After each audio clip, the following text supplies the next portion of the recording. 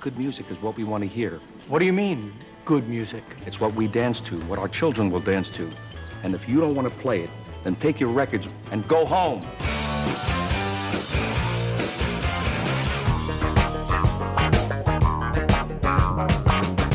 Did you have a band? Good or bad? It's a great band. It's a bad band. It's like pizza, baby. It's good no matter what. There's music in the air.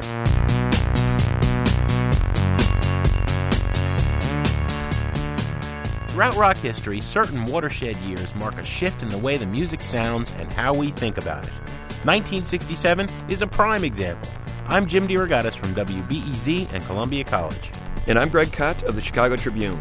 45 years later, we look back at 1967 and the birth of the album as art. We also pay tribute to the legacy of Soul Train founder Don Cornelius.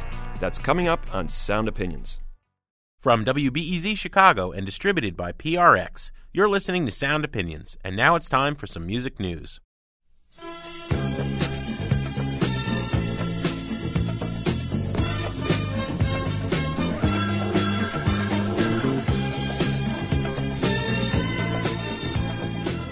Back with the Godfather, James Brown, and James, it's been a most exciting experience so far, and I know it's going to get heavier and heavier for the rest of the hour, and I just have to say that just watching you, you're still the baddest out here. Oh, well, thank you very much. I'm just trying to keep up with the Soul Train dancers.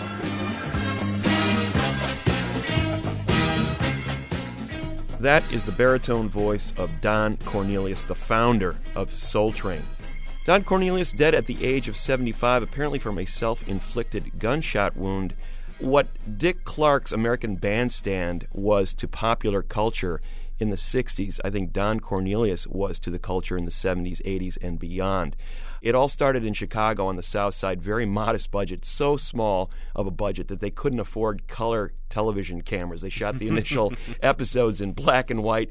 They had a dance floor about the size of your average living room, Jim. It was a very tiny show on a tiny budget. They thought, hey, maybe we'll get a few kids to watch after school in 1970. It turned out to be much bigger than that. Cornelius had his finger on the pulse of African-American culture and the civil rights movement in the 60s. He was not only a television reporter, he was also DJing at local clubs and house parties, and he said that this music needs a broader outlet to the community. We need to get this on television. We need to get this music on television, the performers, as well as the dancers. I think that was his most brilliant move, Jim. Shortly after news of Cornelius' death broke, we had Reverend Jesse Jackson on WBEZ here in Chicago, and he made the point that as much as the Freedom Riders and the Civil Rights Movement, Don Cornelius was breaking down racial boundaries. He was doing it with music, not protest, but the result was the same. There were several aspects of the show, Jim. You mentioned the music. Obviously, that was a huge part of it. I mean, the fact that for those initial shows that Cornelius could call upon friends like Curtis Mayfield and the OJs and B.B. King to appear on the show certainly helped the ratings locally. There was no doubt about that. But there was also a much broader sense of the show in terms of style, culture, and community, as you mentioned. The phrases that would pour out of Cornelius' mouth. He was a smooth guy. Come in and style a while. Peace, love, and soul. These became catchphrases for the kids watching this show. Suddenly, they had a show for them. You know, Dick Clark's American Bandstand really ignored a lot of the culture and a lot of the music that they were paying attention to in the 60s and early 70s. Cornelius saw that as a niche that he could fill. You know, when Cornelius steps up there in an afro hairdo, that sends a message to America and to Chicagoans that it was cool. It was okay to do this. There was a Scrabble board up there with the names of famous civil rights leaders. It was educating the people as they were dancing. And then there were those dancers. He found these kids on the street corners in the dance clubs that he was DJing and said, you know, come on and, you know, pop and lock on my show. And some of them really went on interesting things. Walter Payton, the football player, was one of those dancers. Exactly. Rosie Perez, Jody Watley. We had people like MC Hammer on the show. A young Michael Jackson was a huge fan of the show. The moonwalk debuted on the show in the 1970s. I think Michael Jackson was paying attention to that a little bit. Yeah. And turned it into a national phenomenon. And also, we have to acknowledge what Cornelius did as a businessman. He was the pioneer in a lot of ways as the African-American power broker in a very white-oriented music industry at that point. He forged a partnership very early on with Johnson Products, another African-American-owned business in Chicago, and built this empire that I really think served as a template for what L.A. Reid and Sean Puffy Combs and Jay-Z would do decades later. So he was a pioneer on several levels. And finally, there was the music. The show really took off after Cornelius was able to call on that local talent that he brought in initially, to the point where a huge national acts like James Brown and Aretha Franklin and Al Green were calling on him saying, I want to be on your show, man. Yeah. Not only that, you had Elton John and David Bowie, wanting to be on the show too. It really expanded its horizons and also its audience's view of what soul, funk, R&B could be in the 70s. I think the epitome in many ways of Soul Train at the height of its powers was in 1975. Barry White shows up on the show wearing a black velvet tux and bringing a 40-piece orchestra. Larger than life in every way. Absolutely. So here's Barry White performing You're the First, the Last, My Everything in 1975 on Don Cornelius' Soul Train on Sound Opinions. Oh, baby.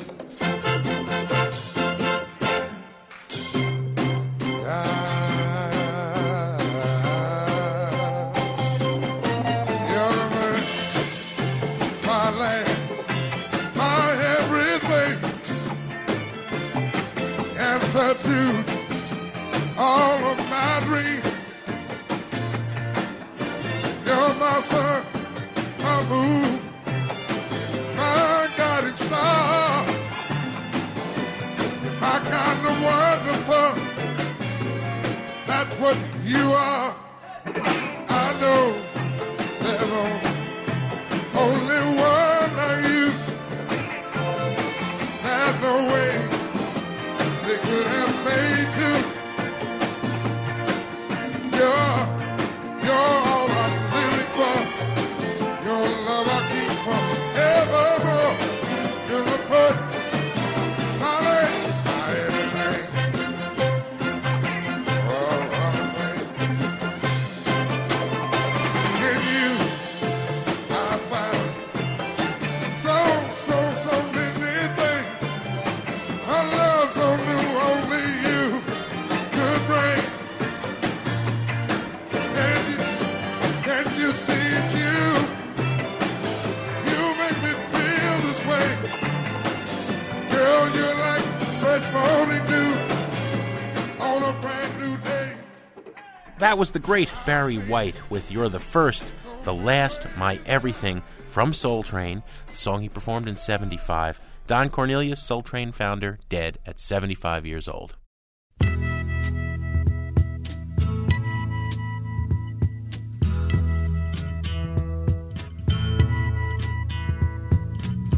There's something happening here, but what it is ain't exactly clear. There's a man with a gun over there, telling me I got to beware. I think it's time we stop. Children, what's that sound? Everybody look what's going down. You're listening to Sound Opinions, and for the remainder of the show, we're going to go back to 1967. 45 years later, that remains one of the most significant times in rock history, still fascinating to both critics and fans. Just look at some of the events that unfolded in 67. We had the Summer of Love, the youth culture antidote to the Vietnam War, and the civil rights struggle hitting its peak that year. We had Aretha Franklin, her coming out party as the Queen of Soul, finally hooks up with Jerry Wexler, goes down to the South, begins recording her debut album for Atlantic Records, finishes it up in New York. We had the Monterey Pop Festival, which was the flowering of that generation, and really the coming out parties for an incredible number of major artists. Jimi Hendrix, Otis Redding, Janis Joplin, The Who, all made a huge splash at that one festival. And then listen to the albums that came out that year alone. The Doors making their debut and following it up with Strange Days. Jefferson Airplane with Surrealistic Pillow. Pink Floyd with The Piper at the Gates of Dawn. Love with Forever Changes. Cream with Disraeli Gears. The Rolling Stones with their Satanic Majesty's Request. The Who with The Who Sellout. The Velvet Underground and Nico. Procol Harum's debut, the Jimi Hendrix Experience. It was quite a year for new albums. Greg, I think what those albums have in common is that we have rock artists looking at the album as a statement, as a grand conceptual concept. We are going to spend 2 shows in the next couple of weeks looking at 1967 as one of the watershed years in rock history. On this show, we're going to look at 2 elements of why, 45 years on, this year stands as a landmark and its influence rings on. 2 things, I think. The birth of the studio as an instrument, playing the recording studio, essential to making rock and roll, and the idea of the album as art. Now, as amateur historians, we know often when you're looking at a year that seems to have been critical, that year actually may have started a year or 2 earlier. Sure. We had people moving towards the album as art and the studio as an instrument, the Beach Boys with Pet Sounds and the Beatles with Revolver in 1966. But 67's the year when the world at large suddenly seems to realize album as art, recording studio, something is happening in rock and roll and everything is changing. You had the rise of the counterculture media really documenting it, and I think that was a huge part of it, Jim. You know, the emergence of Rolling Stone, Paul Williams, and Crawdaddy, writing about this transition from the coin of the realm being that 3-minute single, that 45 RPM record that you popped on your turntable and danced around the living room to sitting there with headphones on, listening to 20-minute sides of albums. In other words, this little journey with a beginning, a middle, and an end of 4 or 5 songs sequenced in a particular way to take you somewhere else. And you did it over the headphones. Absolutely. And suddenly the recording studio and 4-track technology with the possibilities of overdubs was allowing you to go from black and white documentary filmmaking to Technicolor movie making for the big screen. That's the analogy that often has been used. Greg, there's an album we have not mentioned yet, but all discussion of 1967 eventually has to come down to Sgt. Pepper's Lonely Hearts Club Band by the Beatles.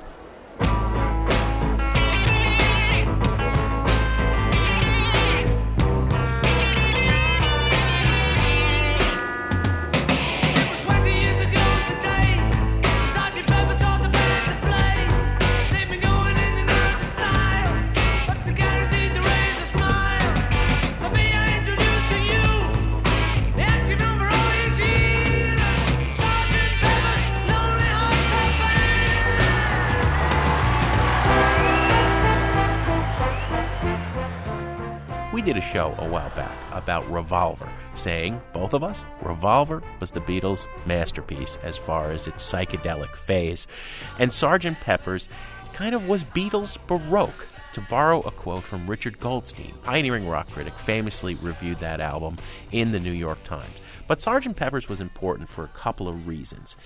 You know, the Beatles are no longer touring. They stopped doing that with Revolver. They are beginning to base themselves entirely as an act in the recording studio, working at Abbey Road for as long as they want with producer George Martin and exploring what can be done with the studio. Picture yourself in a boat on a river with tangerine trees and marmalade skies. Somebody calls you, you answer quite slowly. A girl with kaleidoscope eyes.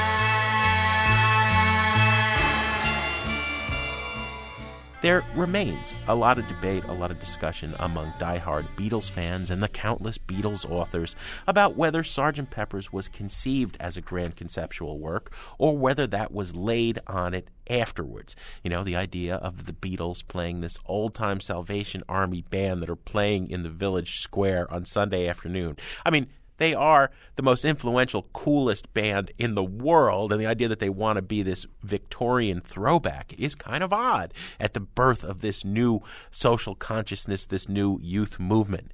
But the Beatles were looking for a new identity, and they have said that becoming Sgt. Pepper's Band freed them to go in new directions as opposed to being trapped into being the Beatles. For the benefit of Mr. Kite, there will be a show tonight on trampoline. The Hendersons will all be there. Late of Pablo Frank is there. What a scene! Over men and horses, hoops and garters, lastly through a hogshead of real fire. In this way, Mr. K will challenge the world.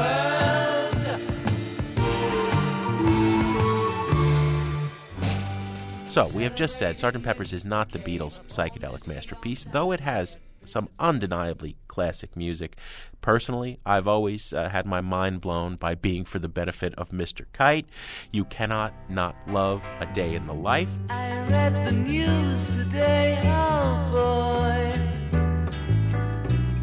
about a lucky man who made the grade. And though the news was rather sad, well, I just had to laugh. I saw the photograph.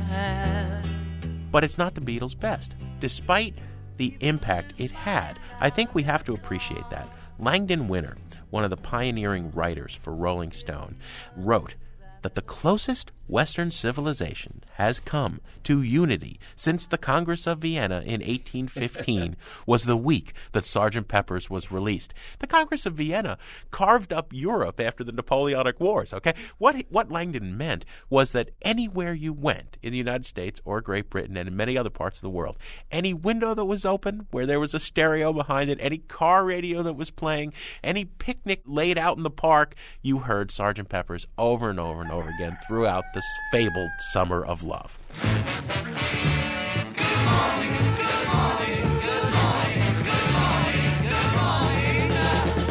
Nothing to do to save his life, call his wife in. Nothing to say but what a day, how's your boy been? Nothing to do, it's up to you. I've got nothing to say but it's okay. Good morning, good morning, good morning. It illustrates your point, Jim. Consider that the Beatles spent less than 10 hours recording their debut album 4 years earlier, Meet the Beatles. For Sgt. Pepper's Lonely Hearts Club Band, nearly a year and over 700 hours in the recording studio. So suddenly, you had this element of self-consciousness creeping into the recording process.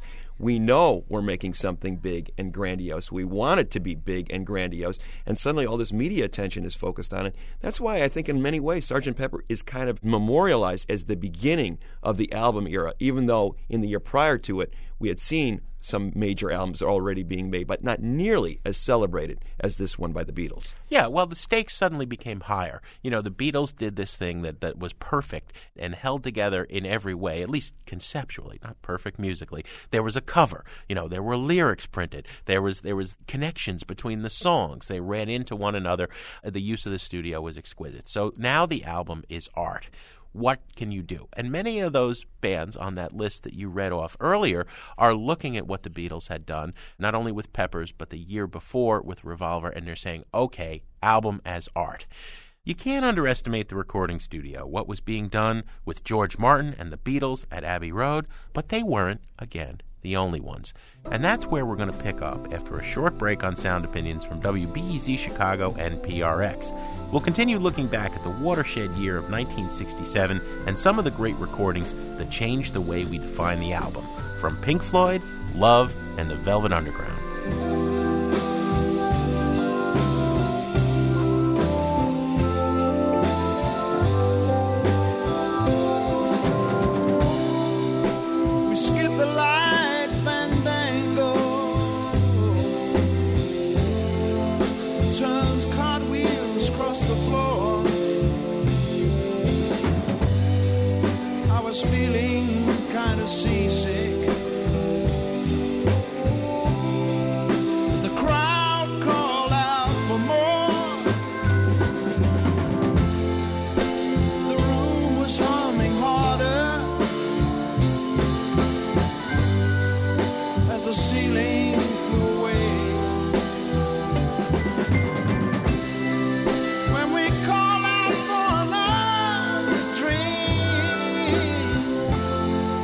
The way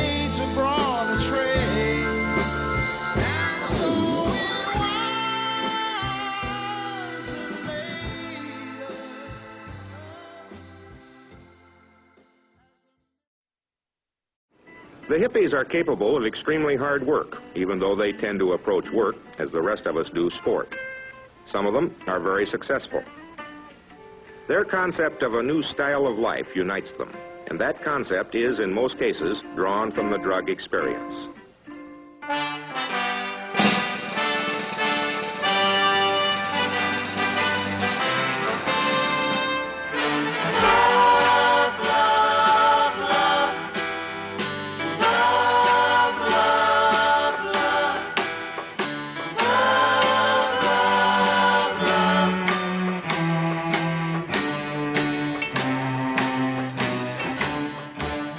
Welcome back to Sound Opinions. I'm Greg Cott with Jim DeRogatis, and today we celebrate the anniversary of 1967, the emergence of hippie culture, but also one of the most significant years in rock and roll. In a future episode, we're going to explore the impact of 67 on the live music experience and the way the industry learned to market and organize itself. But today, it's all about the album. A number of recordings from 67 were pioneering when it came to the magic you could create in the studio and the artistic statement you could make with one vinyl LP. Greg, before the break, we were talking about what is absolutely the most famous album released in 1967, Sgt. Pepper's Lonely Hearts Club Band by the Beatles. It was a hit at the time, and it still remains one of the best-selling records of all time and the top entry on many critics' and fans' lists of the all-time great albums. But we'll argue that it wasn't the most innovative record of the Beatles' career, nor was it the strongest record of 1967. If we're looking at that year as a turning point, considering the album as art, I'd steer us to another British album recorded right next door from the Beatles at Abbey Road, The Piper at the Gates of Dawn from Pink Floyd. We've talked about Pink Floyd on the show a lot. There are really 2 or 3 different Pink Floyds. We're talking about the first one that is led by Syd Barrett, a young will-o'-the-wisp, free spirit. You know, he's a poet. He wants to frolic in the daisies and meet gnomes and play with the deer, you know. This is very much in the air at this time. And the first single that they write, a loving homage to a similar type spirit who happens to be a transvestite named Arnold Lane, is produced by an American, Joe Boyd. I think there's a key event that epitomizes the spirit of what's happening in England. April 29th to April 30th, overnight in the Alexandra Palace. That is that incredible glass-domed palace built during the reign of Queen Victoria in the center of London. There's an event called the 14-Hour Technicolor Dream, and it's the coming out party of the English psychedelic scene. The real pulse of it, the way that the events of Golden Gate Park or Haight-Ashbury were in America. You have John Lennon and Yoko Ono running around, Arthur Brown playing, the Soft Machine, and 2 bands that made their debut at that club run by Joe Boyd called UFO, Tomorrow and the Pink Floyd. I was running a club, and it was called UFO, or UFO, and it was kind of, you know, the family dog, psychedelic ballroom, you know, equivalent in London. It only lasted for about 9 months, but it had a great run for a while. And the spring of 1967 was a very wonderful and interesting time because, the whole scene was changing so fast. And Tomorrow had been just a kind of pop group. But that spring, some of the groups started changing their chemical intake, and their music started changing, and it got more and more wacky and psychedelic. And anyway, I heard them at a pop club called Blazes and invited them to play at UFO, and the audience just loved them. And on the night of June 30th, 1967, they played on this fantastic night where it was in the middle of the Stones bust, and my partner, John Hopkins, had been arrested and sentenced to prison, and there was this huge tension and clash going on. And Twink, who was the drummer of Tomorrow, led us out around in a kind of protest march through the center of London in the middle of the night. And then we got back to the club at 4:30 in the morning, and they played the greatest set I ever heard at UFO. And it was just a great, great moment. But in retrospect, everything started to go downhill from there on. From that point on. And they sang this song called, their signature song was called My White Bicycle. And it was all about the Provos in Amsterdam giving away these free bicycles to everybody in the city and painting them white. And by the end of 1967, the white bicycles in Amsterdam had mostly been stolen and repainted. It's a bit of a heavy-handed metaphor. almost hangs his head in disgrace. Shines no light upon our face. Through the darkness we still see my white bicycle and me. My white bicycle. My white bicycle. This was an extraordinary run of shows in this 9-month period that you're talking about, Joe Boyd. Soft Machine played there. You had The Move playing there. The Crazy World of Arthur Brown. Denny Lane. The Pretty Things. Procol Harum on the night that Whiter Shade of Pale was released. Pretty extraordinary stuff. And, of course, Pink Floyd. Right. That alone, that would put you in the history books there, Joe. You know, kind of at the ground floor of one of the greatest bands of all time. And UFO was kind of their home base. I mean, they went from basically a band that nobody knew about to a band that was about to emerge into superstar status pretty much within that 9-month period, right? I mean, it was pretty sudden. Yeah. Give us a sense of what UFO was like, the atmosphere inside that club, and then what was it like when Pink Floyd would perform there? UFO was a basement, low-ceilinged Irish dance hall, wooden floor, and some hallways off where they served soft drinks and things like that. And we opened at 10:30, and we shut at 6 in the morning when the subway started running. And freaks just poured down the stairway. And it was an incredible atmosphere. What happened was I started producing the Pink Floyd. And unfortunately, I just produced the one record because EMI then signed them and said, we want them to use our studios, our producers, et cetera, et cetera. But that record got on the radio, and from that point on in late March of 1967, UFO was swamped by people who had been drawn to what we were doing through Pink Floyd, through that record, Arnold Lane. Arnold Lane had a strange hobby, collecting clothes, moonshine, washing lime. They suit him fine. Arnold Lane, Arnold Lane, Arnold Lane.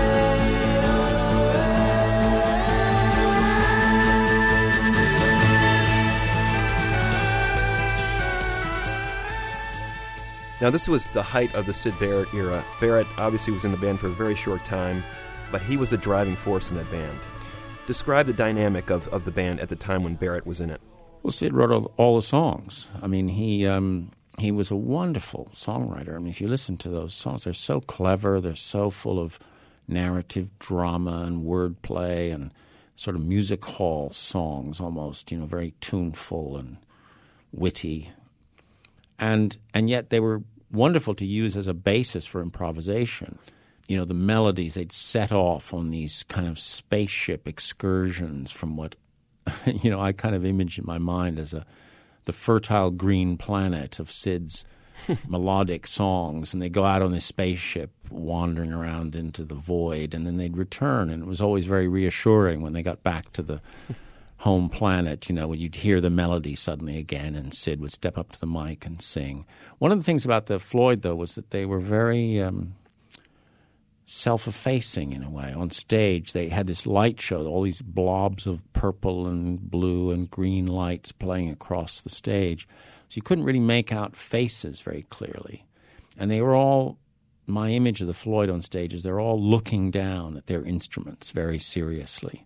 No one was projecting much of a personality, but Syd's personality shone through even that because he had these sort of sparkling dark eyes, and he was very good looking, and girls loved him, and he was quite a character. Even without trying, he became a kind of iconic figure.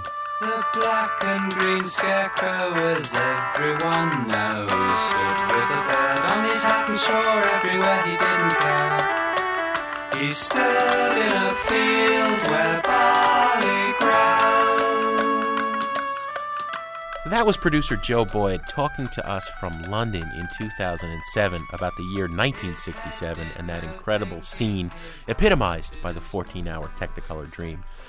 Greg, why does The Piper at the Gates of Dawn endure as an influential rock album? And I maintain that it is way more influential in terms of bands drawing from it today than, I think, Sgt. Pepper's. But what did Piper at the Gates of Dawn produce? Well, we have countless indie rock songwriters who tried to capture that sort of willful naivete / mystic savant quality of songwriter Syd Barrett, and we have an entire legion of sonic innovators who build on the guitar sounds that are on that first Pink Floyd album. Syd Barrett was an extraordinarily inventive guitarist, using slide guitar, Echoplex, all sorts of weird approaches to playing these chords. You know, just listen to something like Astronomy Domine, this frightening tour of the cosmos that evokes the icy chill of water underground.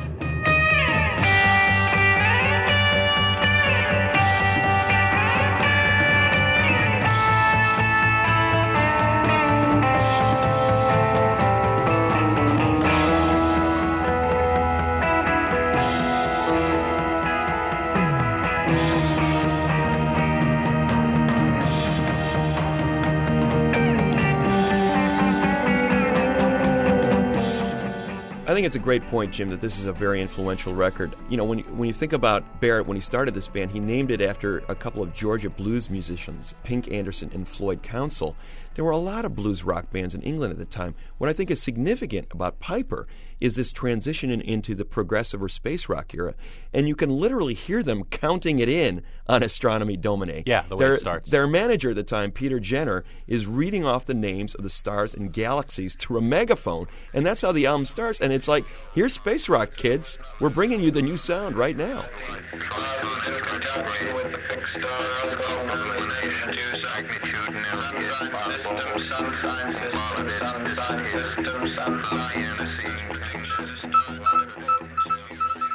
There's a lot of what was in the air culturally at that time on the Piper at the Gates of Dawn. You know, everybody is turning to the I Ching, the ancient Chinese system for, you know, asserting a situation and divining the best course of action. Those are the lyrics to chapter 24. The title, The Piper at the Gates of Dawn, comes from Kenneth Graham's The Wind in the Willows, okay?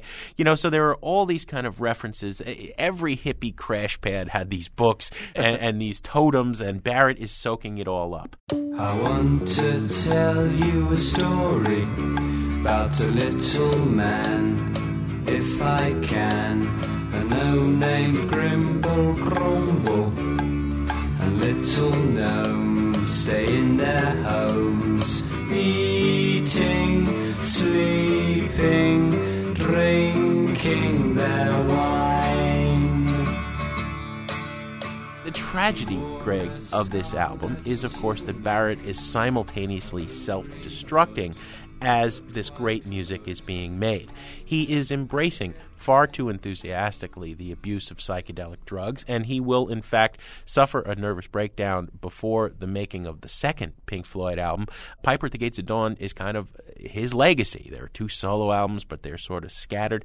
And, you know, he remains poster boy for the fact that the utopian ideals of the hippie era had a dark underbelly if people were too excessive. That dark side of the Summer of Love existed in the States as well.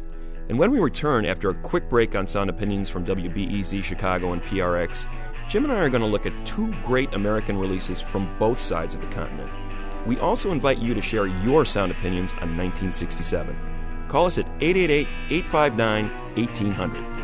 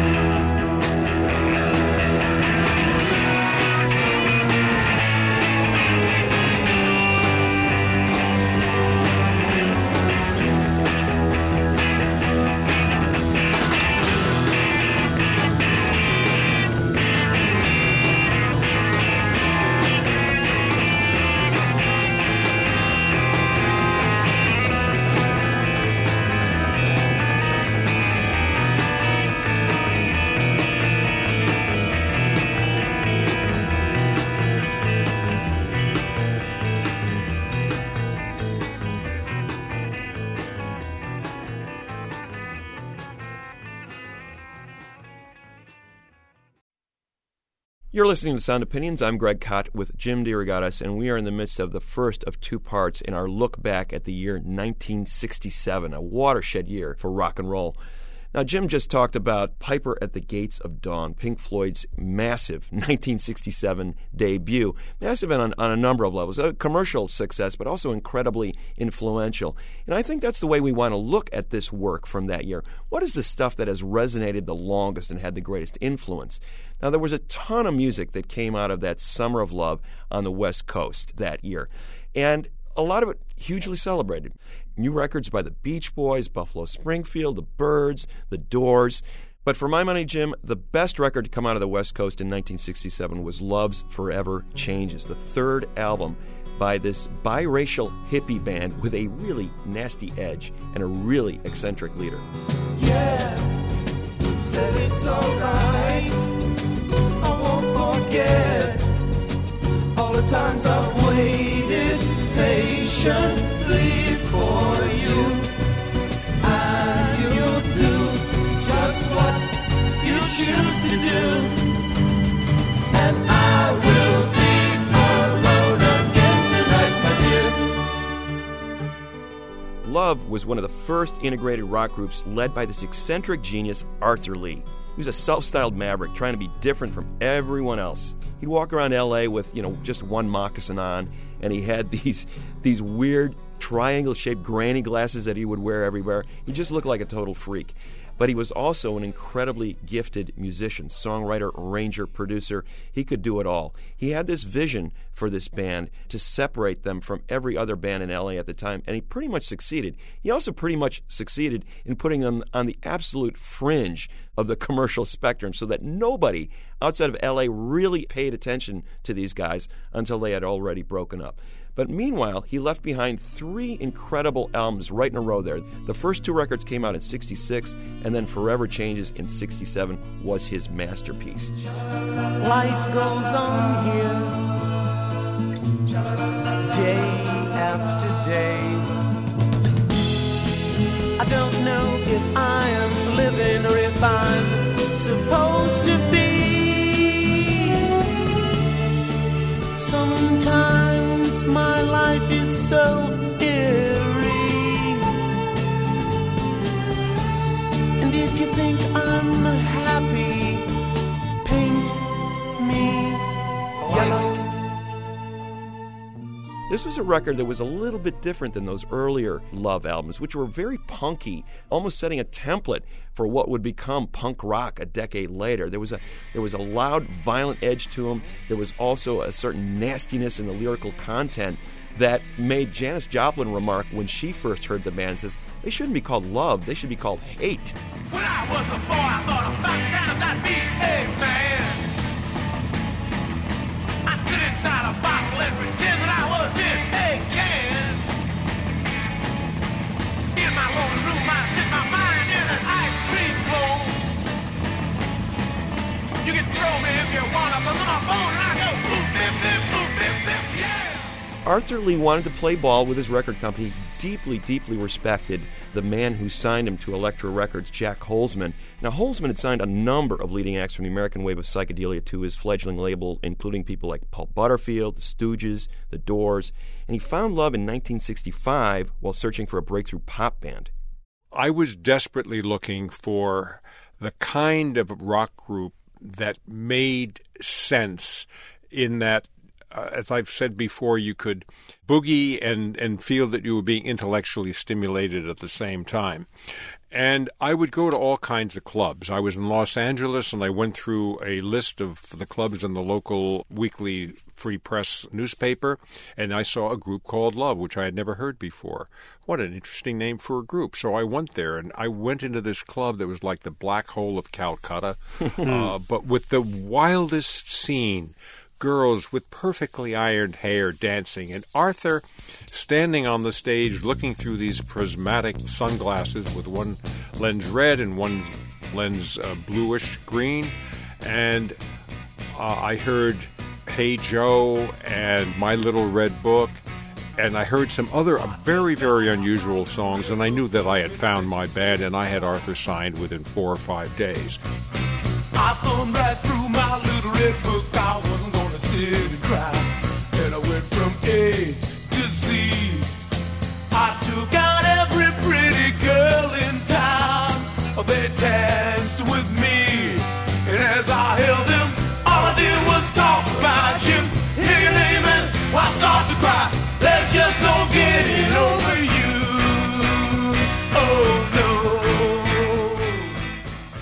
group was amazing, and Arthur was one of the few true musical geniuses I have ever met. He was just terrific. He had one serious failing. He would not leave Los Angeles to tour or to work with the group. He only wanted to play in L.A. So he turned down an opportunity to be at the Monterey Pop Festival. That was a shame, because they would have been terrific there. Yeah. But we continued to work with Arthur through 4 albums, and the third album was Love Forever Changes, which most people think is one of the top 20 rock and roll albums of all time, certainly one of the most influential. And so the story ended. You know it oh so well. Or should you need, I'll tell you. The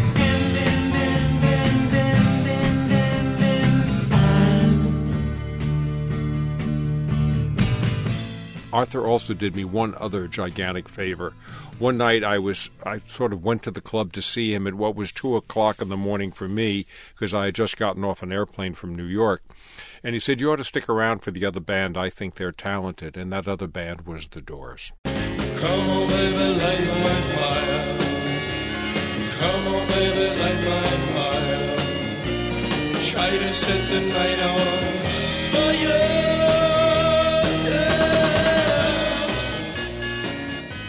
That was Jack Holzman speaking to us in 2011. And Jim, his label Elektra was really at the forefront of the 60s, signing those risky artists and providing guidance to bands like The Doors and Love. So when he started working with Arthur Lee and the band, he suggested they move in a new direction. They began composing the songs for the album Forever Changes on acoustic guitars. They wanted to make more of a Baroque folk pop record rather than a straight-ahead rock record. And the choices were more intentional, and as we've been saying, they wanted to treat the album as more of an art form. Plus, talk about using his studio as an instrument. They brought in a full orchestra in the studio to overlay strings and horns over these beautiful songs that Arthur Lee had written. Now, I say beautiful in that the melodies were fantastic, the vocals were lovely, but then you dig a little deeper about what are these songs actually saying. The vision that Arthur Lee was painting of the world at the time is nothing less than horrific, Jim. I mean, we're talking about a house is not a motel, and the waters turn to blood, and if you don't think so, go turn on your tub. By the time that I'm through singing, the bells from the schools of walls will be ringing. More confusions, blood transfusions. The news today will be the movies for tomorrow. And the waters turn to blood, and if you don't think so, go turn on your tub. And if it's mixed with mud, you see it turn to gray. Then you can call my name. I hear you calling my name.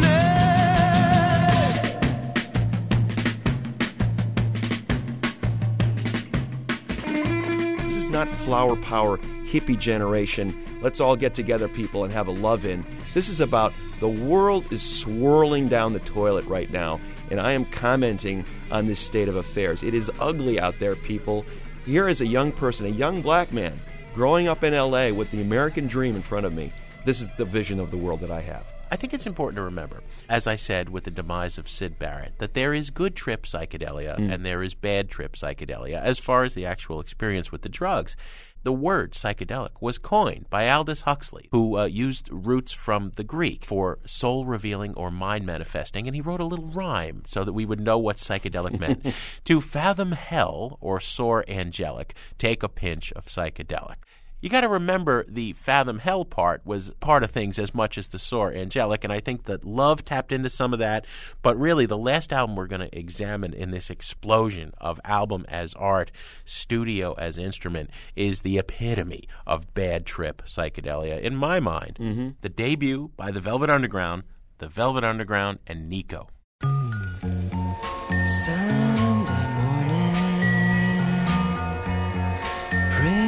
The dawning,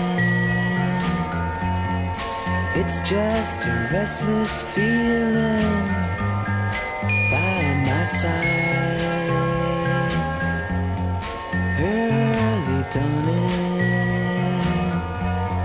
Sunday morning, it's just the wasted years so close behind.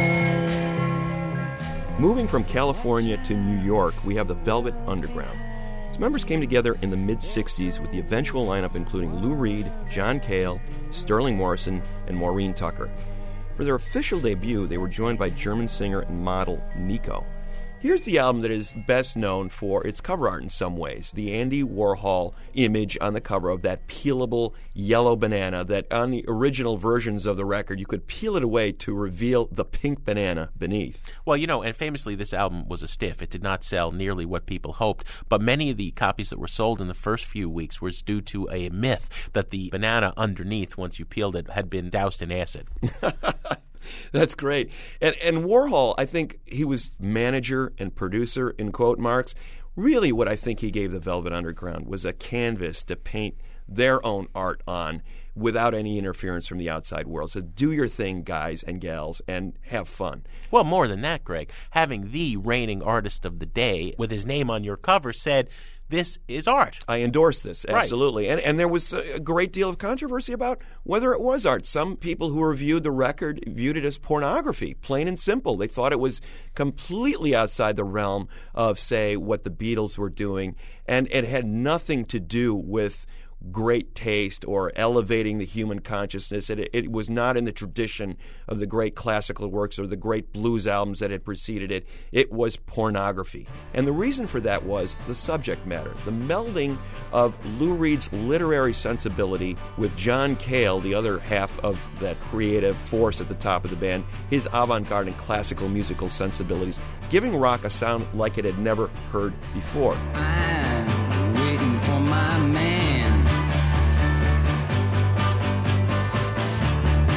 $26 in my hand. Up to Lexington, 125. Feel sick and dirty, more dead than alive. I'm waiting for my man. Now, Reed was coming at it from the approach that, yes, the world I see outside my window in lower Manhattan is full of drugs and sex and deviant sex and misfits and outsiders and creepy street characters. And at the same time, he wasn't sensationalizing it so much as humanizing it. He was empathizing with many of the figures that he was writing about in these songs and creating these kind of beautiful portraits of a side of society that most people never cared to look at with any sort of depth. And if they did, it was with horror that they ran away from it. Reed was putting a microscope on it and saying, look at this. These are part of our American landscape, too. I don't know just where I'm going.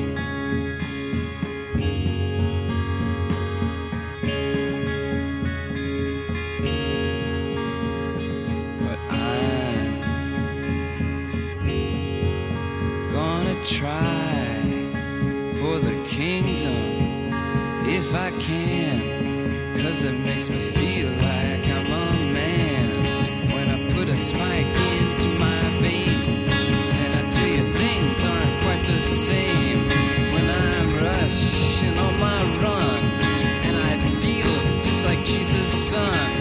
And I guess that I just don't know, and I guess that I just don't know.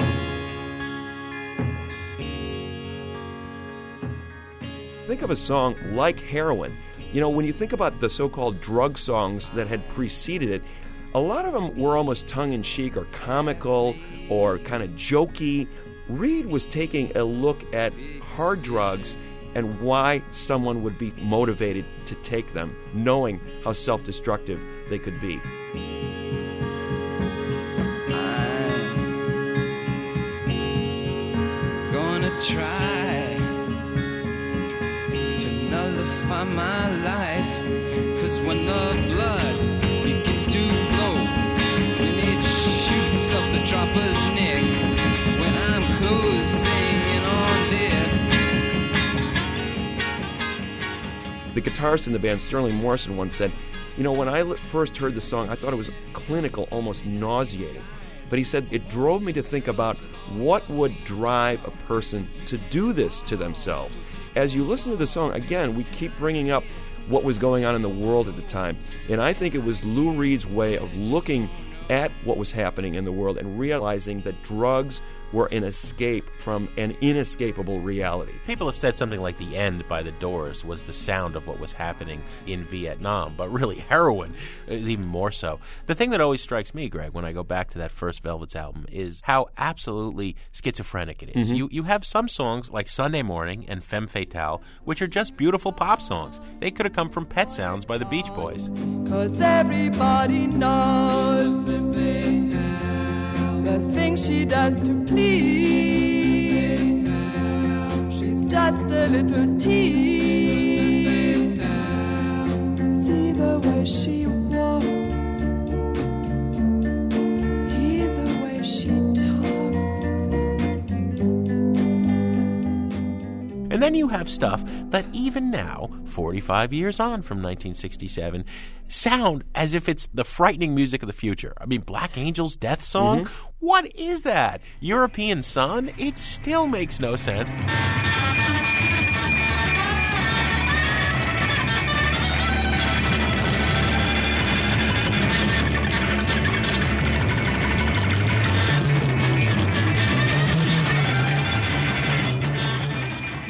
Sonic Youth has tried to rewrite those two songs and make an entire 40-album career out of it, and they still don't better what was done 45 years ago.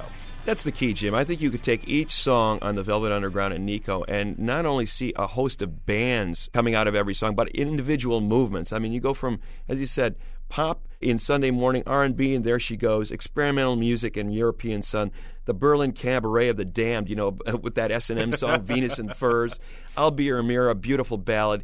Each one of these songs inspired entire movements that have resonated decades later. Well, Greg, I really think that's true of a lot of the music from 1967. That's why we're looking back at this year, 45 years down the road. People say today the album is dead. Nobody cares anymore. They just download the songs they want.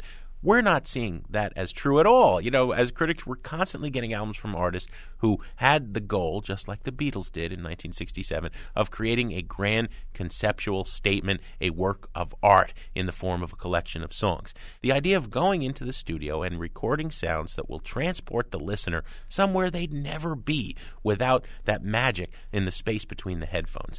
Those ideals, those goals, are very much alive and well 45 years after they started in 1967. We're going to continue looking at this year in another show 2 weeks from now. But what do we have on the show next week, Greg? Next week, Jim, we're going to play songs that celebrate first love for Valentine's Day. Greg, as always, we have some thank yous to say on the way out. Sound Opinions is produced by Robin Lynn, Jason Saldana, and Annie Minoff. And our fearless leader, our executive producer, Tori Southside Malatia, he was listening to The Fifth Dimension in 1967.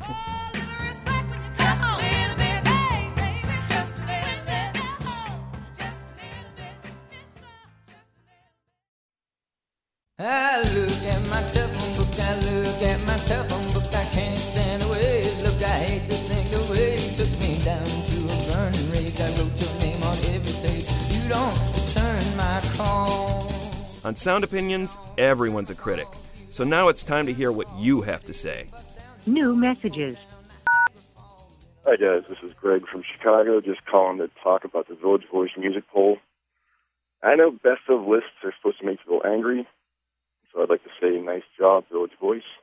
Tune Yard, the number one, I mean, it's different, it's kooky, I get it, but the record of the year, no. Then there's Jay-Z and Kanye at number 3, which means a new category for you guys, a Flush It album. My album of the year is Punkin' Poetry by the King Blues. This is a band from London with the soul of the Clash, with a bunch of other energy thrown in, like the early Arctic Monkeys, Jamie T. Each song is a little hand grenade about war, politics, fatherhood, sex in the digital age. They're pissed off, but not preachy. Well, outside on the street at 5 a.m., you know the world has a different face. I'm not thrown in the park as the sunbeams break. The drunk sing Amazing Grace, while the ladies of the night take flight as a big bright light comes crashing down. Will you and I put the world to right in this forgotten little part of town? 2011 was such a crazy year. world economy is falling apart, huge storms, the Arab Spring. Most of the music on the top of that Village Voice list sounds like it was made by people who never left their basement. Oh, the future's not what it used to be. So will the last one out, please turn off the light. Turn off the light.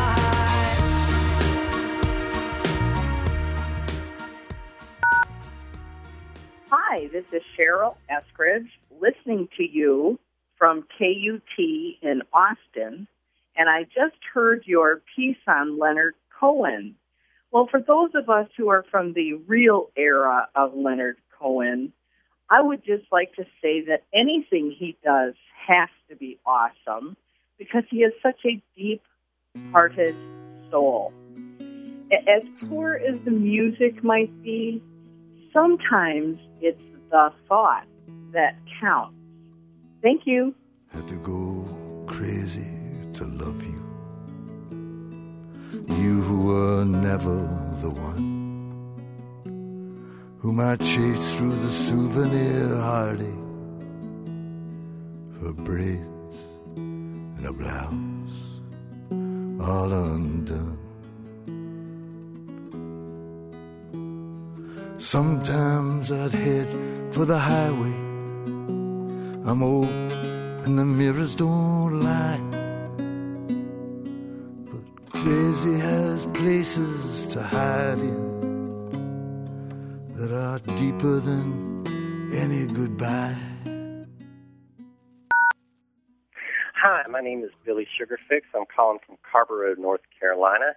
You had asked for people to call in with their memories of the 70s and Blondie. I grew up on a farm in rural Kentucky and really liked it there.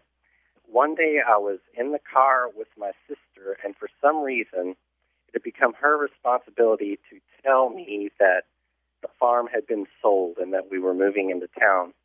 And it was very devastating news, but on the radio was this song, which I eventually learned was Heart of Glass by Blondie.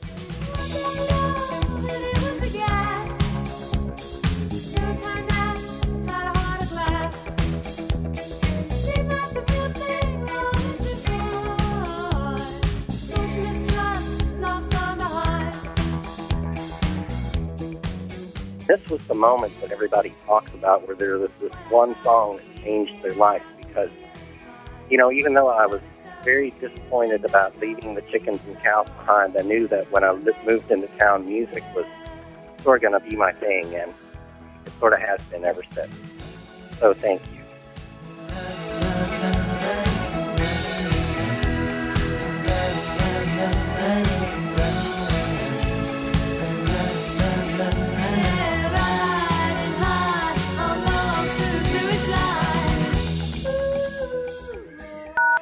No more messages. To share your opinions on Sound Opinions, call 888-859-1800. We'll be back next week on Sound Opinions from WBEZ Chicago and distributed by PRX.